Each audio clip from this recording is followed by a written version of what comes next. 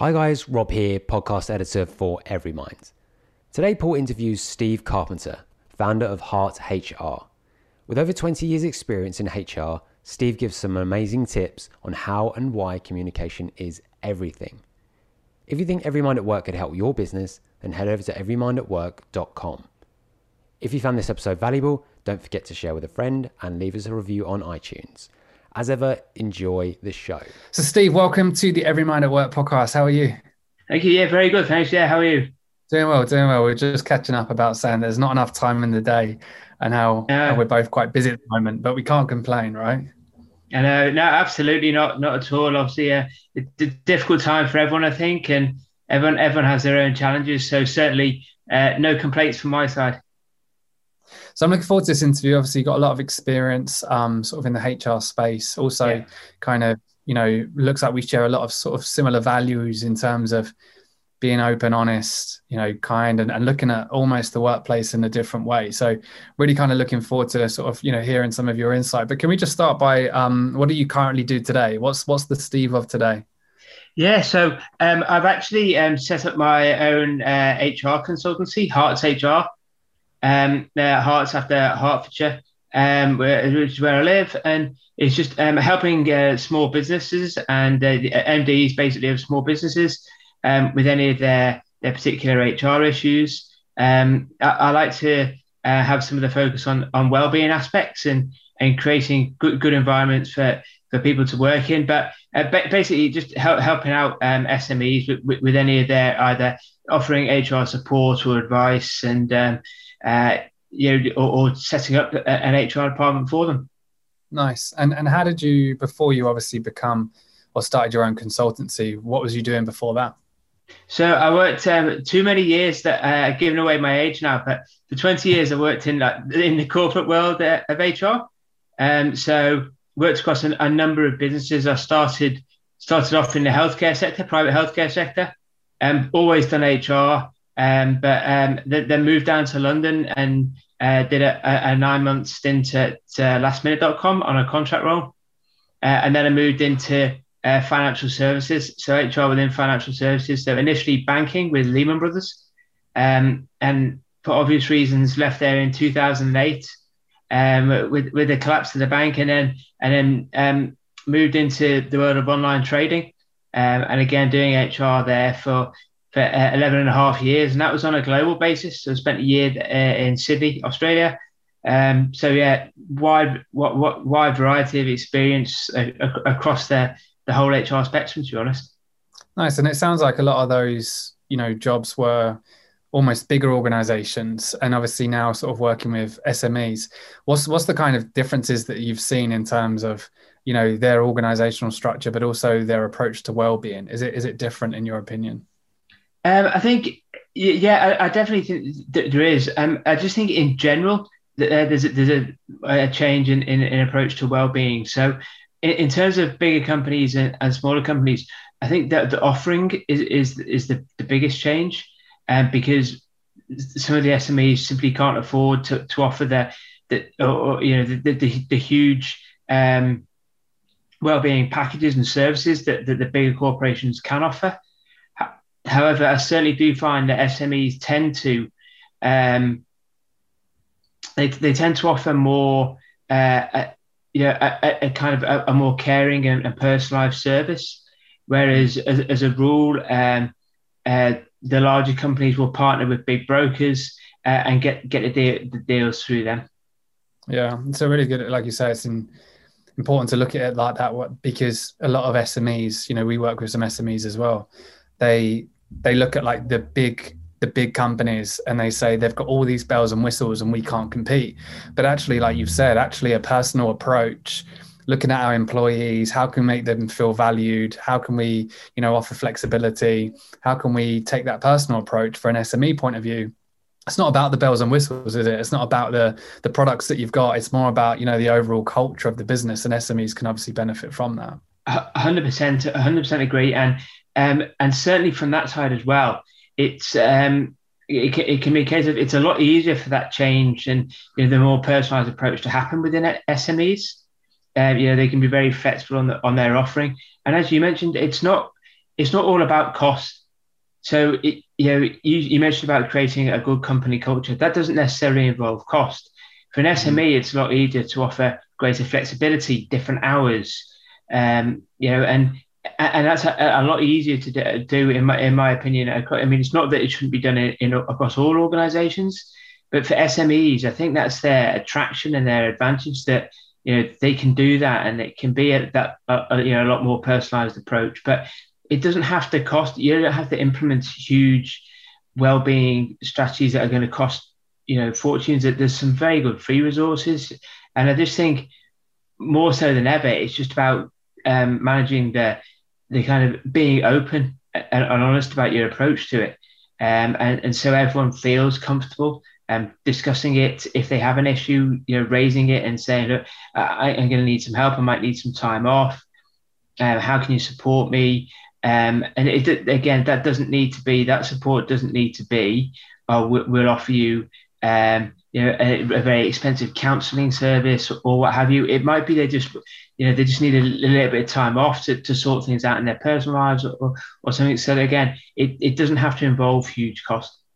Yeah, and it's kind of like you say, for the big organisations, it's hard to get out of that one size fits all kind of approach. But when you're sort of in an SME, you can kind of take that almost individual approach as well. But yeah, Steve, you definitely don't look old enough to have worked 20 years in HR, right? You're being very kind there. You're being very kind. I certainly feel it. But especially, I suppose after the last year as well. But in terms of, from the work that we do, we work with a lot of HR professionals in sort of, the kind of looking at well-being and their mental health strategy. But, definitely I've seen from an outsider is how stretched and overwhelmed and exhausted HR has been in the last year because of, obviously for obvious reasons. But, think back to like 20 years ago, right? What's the kind of differences that you've seen in sort of HR from when you first started into now? Yeah, I mean, although the last 12 months have been so challenging for everyone, and there's so many sad stories coming out of it and difficult stories, and so I don't want to say it's been a positive period, because it's certainly just been so it has been so difficult. However, from an actual HR point of view, I think HR as a function has been really elevated, and their role that they can play and the value they can add.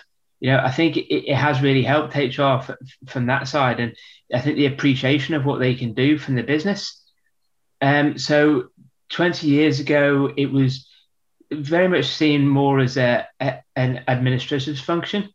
But again, I think the just general approach to work was just doing more work. The more you can do, the better. Certainly, when I was at Lehman Brothers, it was a case of you can't be the first to leave. And people were working there and staying there all night within companies. And that was, the long hours culture existed throughout the HR team too. And I just think certainly over the past 12 months, I mean, there's been a gradual change anyway, I believe, but it's really come to the fore over the past 12 months or so around different characteristics that are important. So leading with empathy, creating an environment of trust, and really focusing on and realizing the importance of well-being. And you mentioned before about creating the right culture, and that certainly I think is a shift from my side, where HR have been pushing that for a long period of time, I think, but I don't believe it's ever been as important and accepted by businesses as being as important as it is now.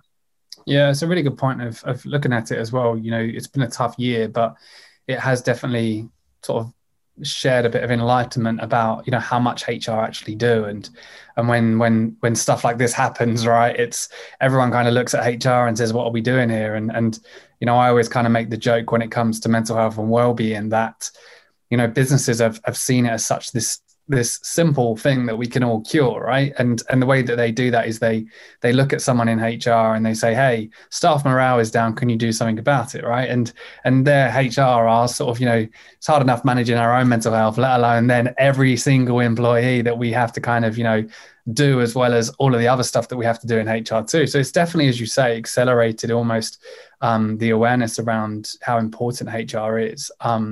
And yeah, I'm guessing it must have been massively different 20 years ago, right?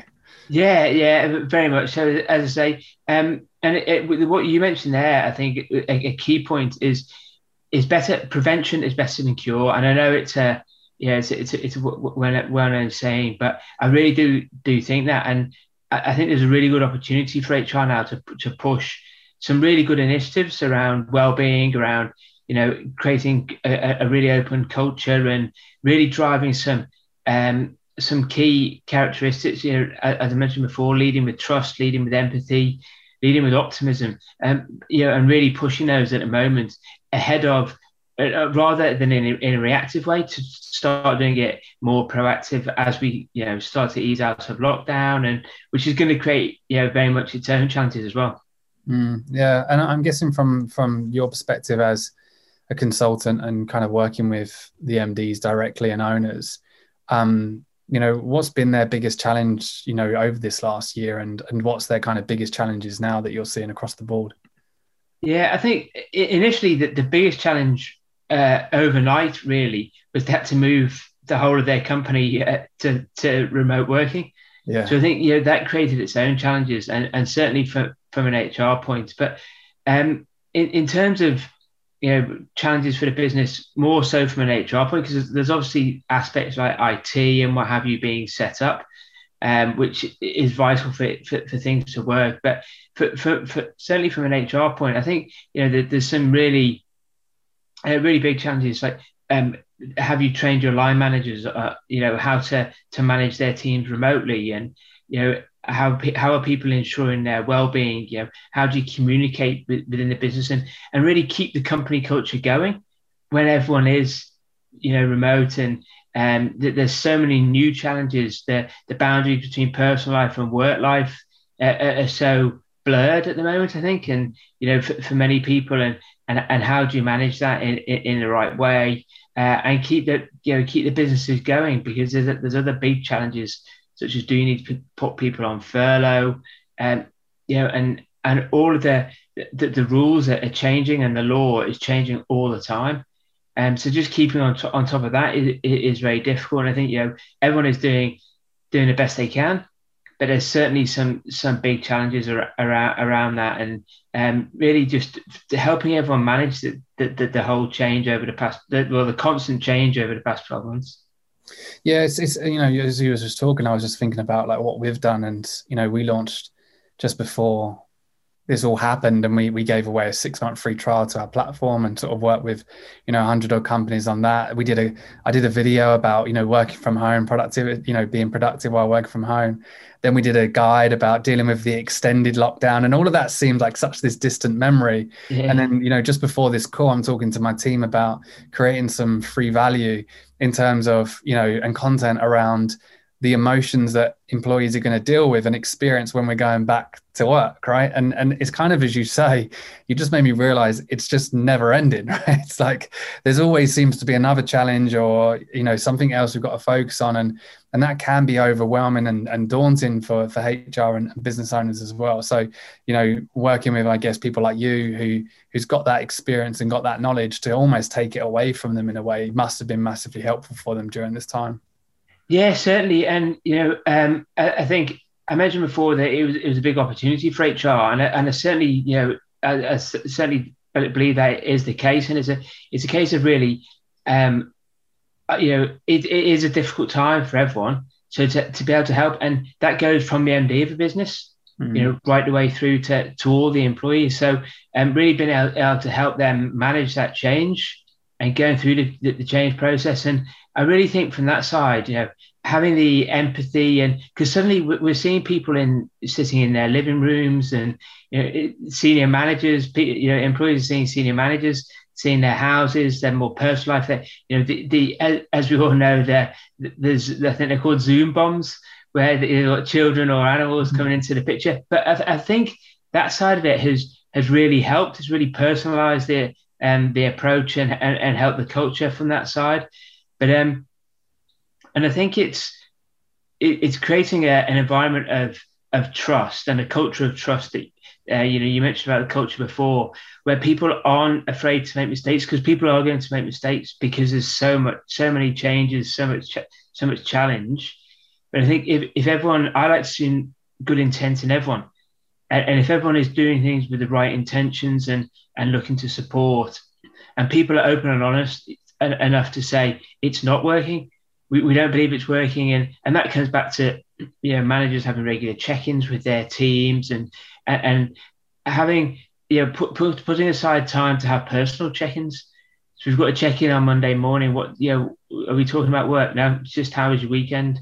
How did everything go? Is everything all right with your family?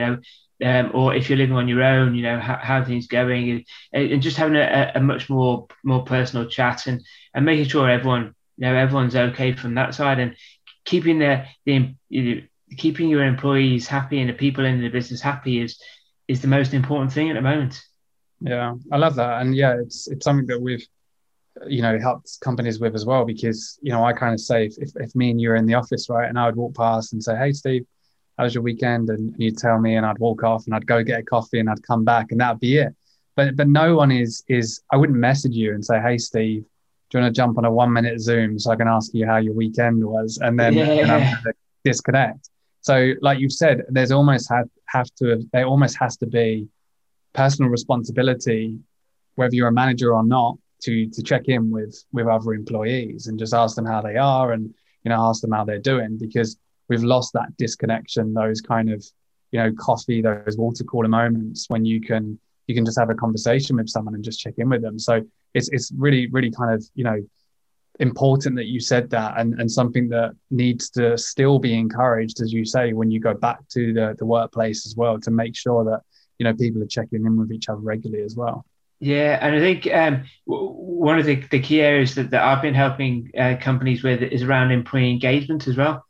So it's just, as you say, keeping employees engaged, but it's not a straightforward process with everyone suddenly moving remotely, and how do you do that, and how often's too often. And I know initially there were things, people were setting up like Zoom calls and saying, right, we'll have a pizza night tonight and it'll all be great.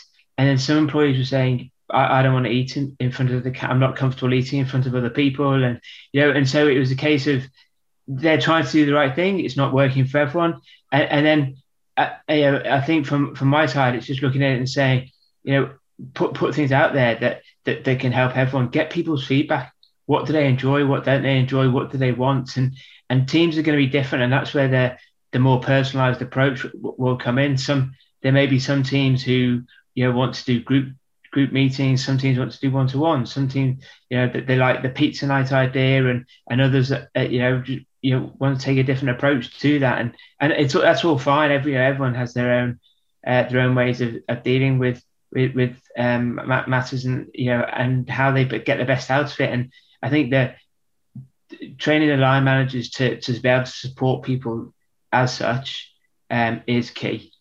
Yeah, it's funny because this is gonna be the next question, Steve. So I'm glad you went onto the subject of engagement, because a lot of the work that I do and we do is exactly as you've said. How many times has companies guessed what their employees want? And when you're looking at mental health, it's, oh, I know what they'll like. They'll like a yoga session, and we'll do a yoga session and everyone will love it. And, or we'll train some mental health first aiders, and then that will be the solution. And as you said, there's very little two-way conversations between the organization and the employees. So as you've said, as that prime example, those pizza sessions may be really valuable and great for some employees. For others, it's not going to be. But it's like trying a lot and seeing what works, learning from it, listening to employees, and then continuing to do more. And this is definitely, I think this pandemic has caused issues with engagement, but also has allowed employers to try a little bit more. almost be a little bit more flexible. Like we'll do it on Zoom. They've got to almost think outside the box, right? But Yeah. what have you seen that's been effective in terms of engaging with employees? I think there's a number of points, and the first point is you can't over communicate. So it's just people might not want to have individual one-to-ones all the time, and that's fine. Again, that's where you mentioned you get the feedback. But one thing I've always stressed is that you can't communicate too much. If you're sitting there thinking, should I send another business update out? Yes, you should. It's not. You don't need to think about that. People want to know, and people want to know what's available. You mentioned about the difference between big companies and small companies earlier, but I know so often that these big companies had fantastic offerings and some fantastic support mechanisms, but the employees didn't know about it, and the companies assumed that everyone knew. Yeah, and it was a case of, well, yeah, we do have a healthcare offering, but did you also know the healthcare offering offered these additional points? You get free cinema tickets, you can get money off Amazon, or money off all these different areas, but people weren't aware of it, and they weren't aware of the different offerings. So certainly from engagement has never been more important, I don't think. And again, I think people who are maybe worried to try something new, I agree with what you said, that it's become a lot more relaxed around that. And I think, again, that comes partly down to trust, and partly down to not being afraid to make mistakes, because everyone is learning all the time. So that companies are very open to saying, well, we'll try anything. We just want to keep everyone engaged. And I also think not physically being there keeps the engagement at the forefront of your mind. Whereas if you're in the office all day, things are getting very busy. And when you're seeing someone every day, we don't need to have a catch up because I see him every day anyway. When actually you probably do. You should be having those catch ups, but without actually seeing people all the time, I think it drives that a bit more and highlights the importance of having those catch ups. Yeah, I love that you can't over communicate, because I hear it a lot with mental health. It's, well, we sent 2 emails this year about mental health and no one replied. And I always question that. I'm like, it takes a lot for someone to reply to a mental health email, right? Because when you're looking at stigma of mental health, you're looking at the complexity of it, you're looking at everything else. It doesn't mean that people are going to reply. But what I've learned by talking about mental health is that one email could help someone and they might not even reply. It might really, really cause them to think about something, or to take an action, or to know that their staff value their mental health. And that communication has done that for them, but you'll never know about that because they haven't told you, but it still has that impact. So like you've said, when it comes to communication, like one thing that we do with all of our clients is send them communications to send out throughout the year, like 12, 15, 20 pieces of content and webinars, everything for the whole year around mental health and well-being. And whether you use it or not, it's fine. It's up to you. But it's just important that, as you say, you can have tools, you can have well-being initiatives, but if you haven't got engagement and communication, they're just a waste of money, right? And it's important that you kind of focus there. So, really love that tip. And I guess, like you said, as the company gets bigger, almost engagement becomes more difficult as well. But more important, at the same time, having I think what you say, I still believe that there is a stigma around mental health and talking about mental health, and a lot of people say men are the worst at it, and I'm probably a big culprit myself, so I take that on board. But it certainly, the more you communicate, I believe, the more it becomes kind of easier to talk about, and as I mentioned before, you can't over communicate about it. So if it's out there all the time, and managers lead by example, that they act as role models, and they say, how's your weekend? And rather than just say, oh, it's fine, it can be a case of, well, actually, it wasn't a great weekend. It was really tough. It was challenging. I found it hard. And everyone has their downtimes, I think, during this. So,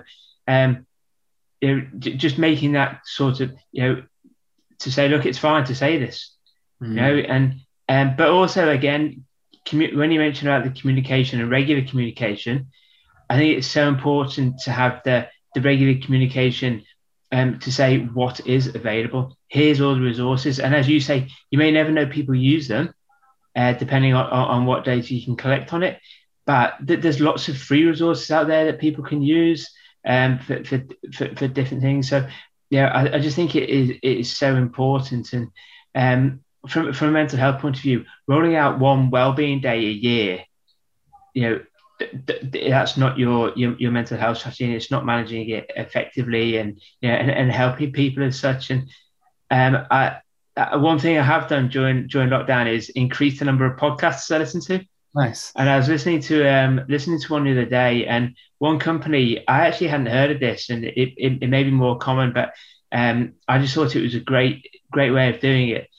Is that they have a free counselling service for all employees, and when you start, you're auto-enrolled, but it's opt-out. Nice. So you can opt out, and that's absolutely fine. There's absolutely no pressure on anyone to do it. But to try and take some of the stigma of it away, everyone is automatically enrolled in it. So then if someone goes, oh, I'm going to a counselling session, it's not someone saying, oh, did you sign up for that? They're like, no, it's just the one that's offered, so I thought I'd take it. And because the effects on people, the causes, and I don't know I'm no expert on mental health and what have you, but the reported causes can be financial, they can be personal, professional. There's so many different things. So people can say, yeah, I've got I'm seeing the counsellor, and other people are saying, well, it could be about anything. It could be about finances or what have you. But because everyone's auto enrolled, it's not a shock if someone says I'm going. They're saying, well, I'm taking up the option of the free offer that I've been given. Yeah, I love that. So it's a good way of looking at it, and very similar to kind of the way I see it is we talk about like the funnel, 3 pillars, which is promote, provide, protect. And protect is your counselling, your EAP, but typically you've only got a small minority of people that go there when they're in crisis, right? Same with me, my own journey. You wait until you're in that sort of rock bottom point before you say, hold on, I think I need to go and speak to someone. But actually, when you're looking at the stigma, the promote stage, if I said to a colleague, I'm going to see a counselor, I'm, speaking to someone, then there's going to be that shift of judgment, whether there is or not, because, I'm the only one using this counselor, none of my colleagues are. So when you actually flip that, as you've said, and counselling or therapy becomes more of a proactive strategy rather than a reactive strategy, it then becomes more normalized. Like you say, I kind of always joke about therapy. I'm a big advocate for therapy now, but in the UK in particular, we only see therapy as you only go there when you're broken. So like if you said to me, I'm going to see a therapist, I'd be like, well, what's wrong, Steve? Is everything okay? And automatically it's what's happened. Whereas now I see therapy as personal training for the mind, right? This is the biggest threat to my life as a man under 45. And I'm sure you know that. So, going to see a therapist is personal training. It's like, I want to make sure that I'm staying on top of that. So I really love that approach of normalizing counseling in an organization. Yeah. And again, on some of the podcasts I've listened to, I've heard so many business people saying, really successful entrepreneurs or sports people. And they've all said, they went to therapy because they hit rock bottom. Whereas, and they were like, now they continue doing it. And they have people speaking to them saying, you're still going to therapy? Is a thing still an issue? And like, no, they're no longer an issue. I'm in a much, much better place now, but it's just good to keep going, and it's not, as you mentioned, it's prevention and protection rather than waiting till you have to hit rock bottom and look for the cure. It's much easier a process. If you're going regularly and it's a preventative measure, then great. But I've also listened to a few people say about, if you break your arm, you go to hospital. There's no stigma around that. It's just well, you've broken your arm, you have to go to hospital. If it's a physical injury, then fine. But if you've got a mental injury and you go to counselling to fix it, there's suddenly a stigma around that. And I'm like, well, there's no stigma around if I've broken my arm and going to hospital. I wouldn't be afraid of saying that. So why is there still the the stigma around the mental health, but I certainly think that stigma is improving. I believe personally in the dealing in my experiences, the stigma is there still, but it's becoming a lot better. And companies like yourself who are promoting it and making it become more, I don't like to say it in this way, but become more normal and more commonplace. So there is no stigma around it, and I think companies, as I say, like yourselves, are really driving that and driving the agenda. And I certainly am from an HR point, and I think it can only improve from here. I certainly think there has been improvements, and I think it will continue to do so.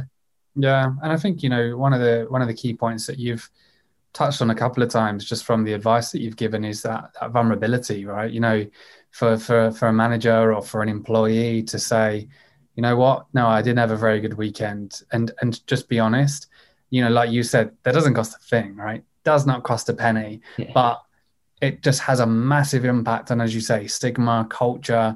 If you can almost be a little bit more vulnerable in the workplace. And I think as well, you kind of touched on the work that was, if you were the last one out, you were like the best, right? And that whole toxic culture of, you need to work more.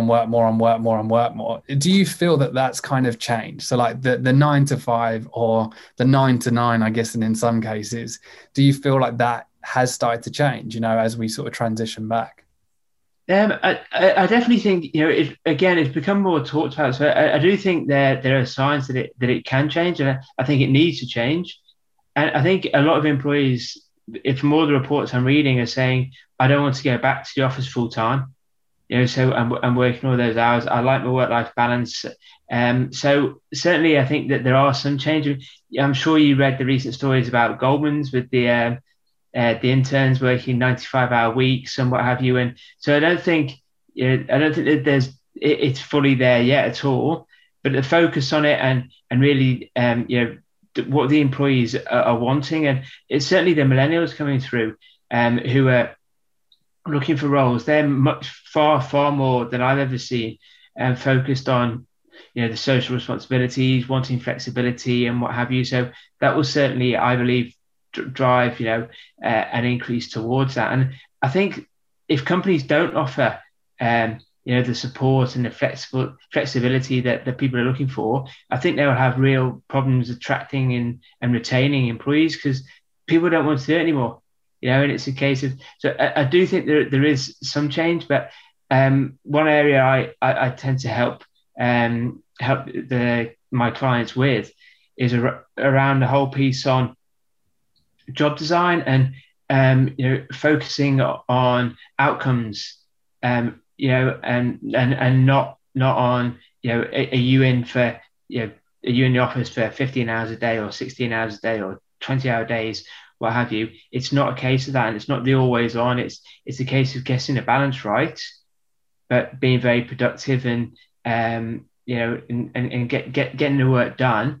And it's not a case of, or how did you do it? It's a case of, the work has been done. I've been very productive, and that's all good. And that's where it comes back to partly the training of the line managers to say, be very clear. Be very clear what you want, what you're expecting from your employees, and then let them get on with it.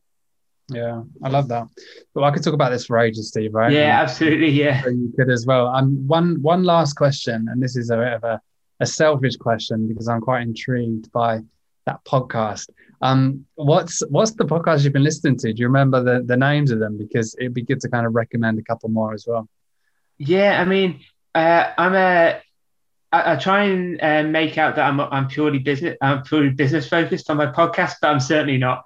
So I try to balance it between the few. I listen to a few Audible books, for example. The Miracle Morning is something I've just been listening to. Right. Is it How Elrod? Yeah, which is a fantastic book, and something I really like. The podcast, the High Performance Podcast by Jake Humphrey. Okay, nice. And yeah, that's he has some amazing guests, like lots of footballers and that, right? Fantastic. Lots of sports people, but it's certainly not just sports people. There's some fantastic business people. I've just listened to the latest one, which was with and I can't remember the lady's name, so I won't get it wrong. But she came runner up in The Apprentice and set up Tropic Skincare with Alan Sugar. Okay. And it's about her journey, and absolutely amazing. So successful, but very humble and what have you. It's really, really good. But the people they get on are really, really good. So I focus on that quite a lot, the high performance. And then I listen to some others. I'm biased. I'm from just by Liverpool, from the Wirral. So I listen to some of the people around there. So some of the motivational podcasts. So there's one called the Leggett podcast with and Andy Grant, and he's a gentleman who lost half his leg.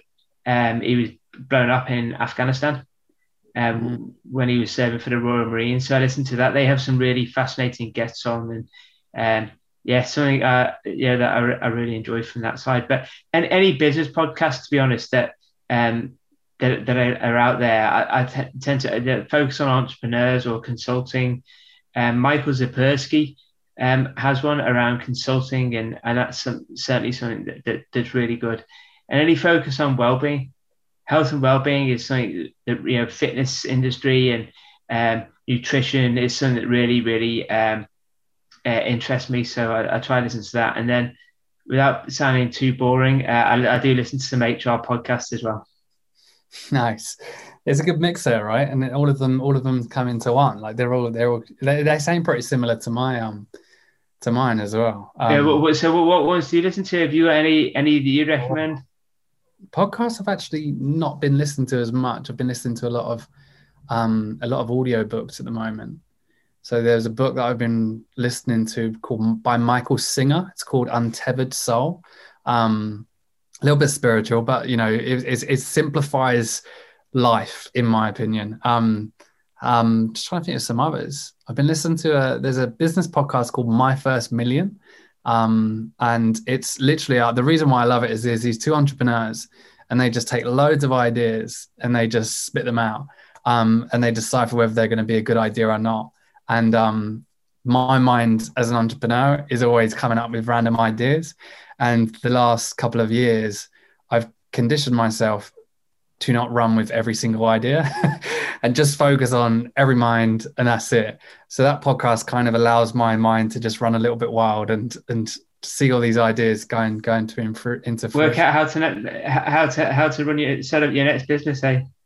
Oh yeah, no, don't go there, Steve, because the whole entrepreneur mind, as I'm sure you know, will see a better opportunity, and before you know it, you're still in square one. And then I have listened to a couple of, like you say, the high performance podcasts. I think what I like about the way they do that is you look at like performance, and you actually see the mental health element behind it, right? Like you was kind of saying, as a high performing athlete, as an example, almost focusing on your mental health and your mindset is almost normalized, because for you to perform at that level of, let's say, world-class footballer, you need to make sure this is in the right place because it impacts your performance. And then you look at the workplace, and almost we neglect how important that is for performance at work, right? And yeah, I've listened to a couple of those interviews and they're great as well. Yeah, and I just think it's more looking at the whole approach and the similarities between sports and business. There's one on the High Performance podcast. There's one with Clive Woodward, and it's absolutely fascinating because he set up a business first, then he obviously moved into the England rugby team, and the similarities and the leadership skills that he shows are very similar across both. But it's so interesting, and I think you mentioned before about vulnerability. And it's actually realizing that all these hugely successful people have all failed at different times, and they all have, the same vulnerabilities as us all. And I know there's a lot of talk about imposter syndrome and what have you, but so many people, have it, and it's just, it's just how they manage that, and that certainly, comes across in a lot of the podcasts I listen to. Yeah, and just as you were talking, I remember a book I read years ago called Bounce. By Matthew Syed. I've just pulled it up. It's called Bounce. It's the myth of talent and the power of practice. And that book basically looks at, like, I think it was Mozart, Beckham, Picasso, I think Usain Bolt, and it looks at what do they all have in common. And a lot of it was, as you say, the kind of the mindset, failing multiple times, just pushing on. Rituals, David Beckham had a certain ritual before every game to make sure he was in the right headspace. And yeah, it's a really interesting book. And I think, as you said, lots of people can learn from that level of performance and bring it back sort of into the workplace as well. Final question: how are you getting on with the Miracle Morning? That's the big one. Yeah, well, I'm quite a morning person, so it's kind of one thing I have found with a lot of them is that it's not, for me, it's not about, we've mentioned a number of times in our chat about a personalized approach, and I just try and pick up small hints and tips from as many different sources as I can.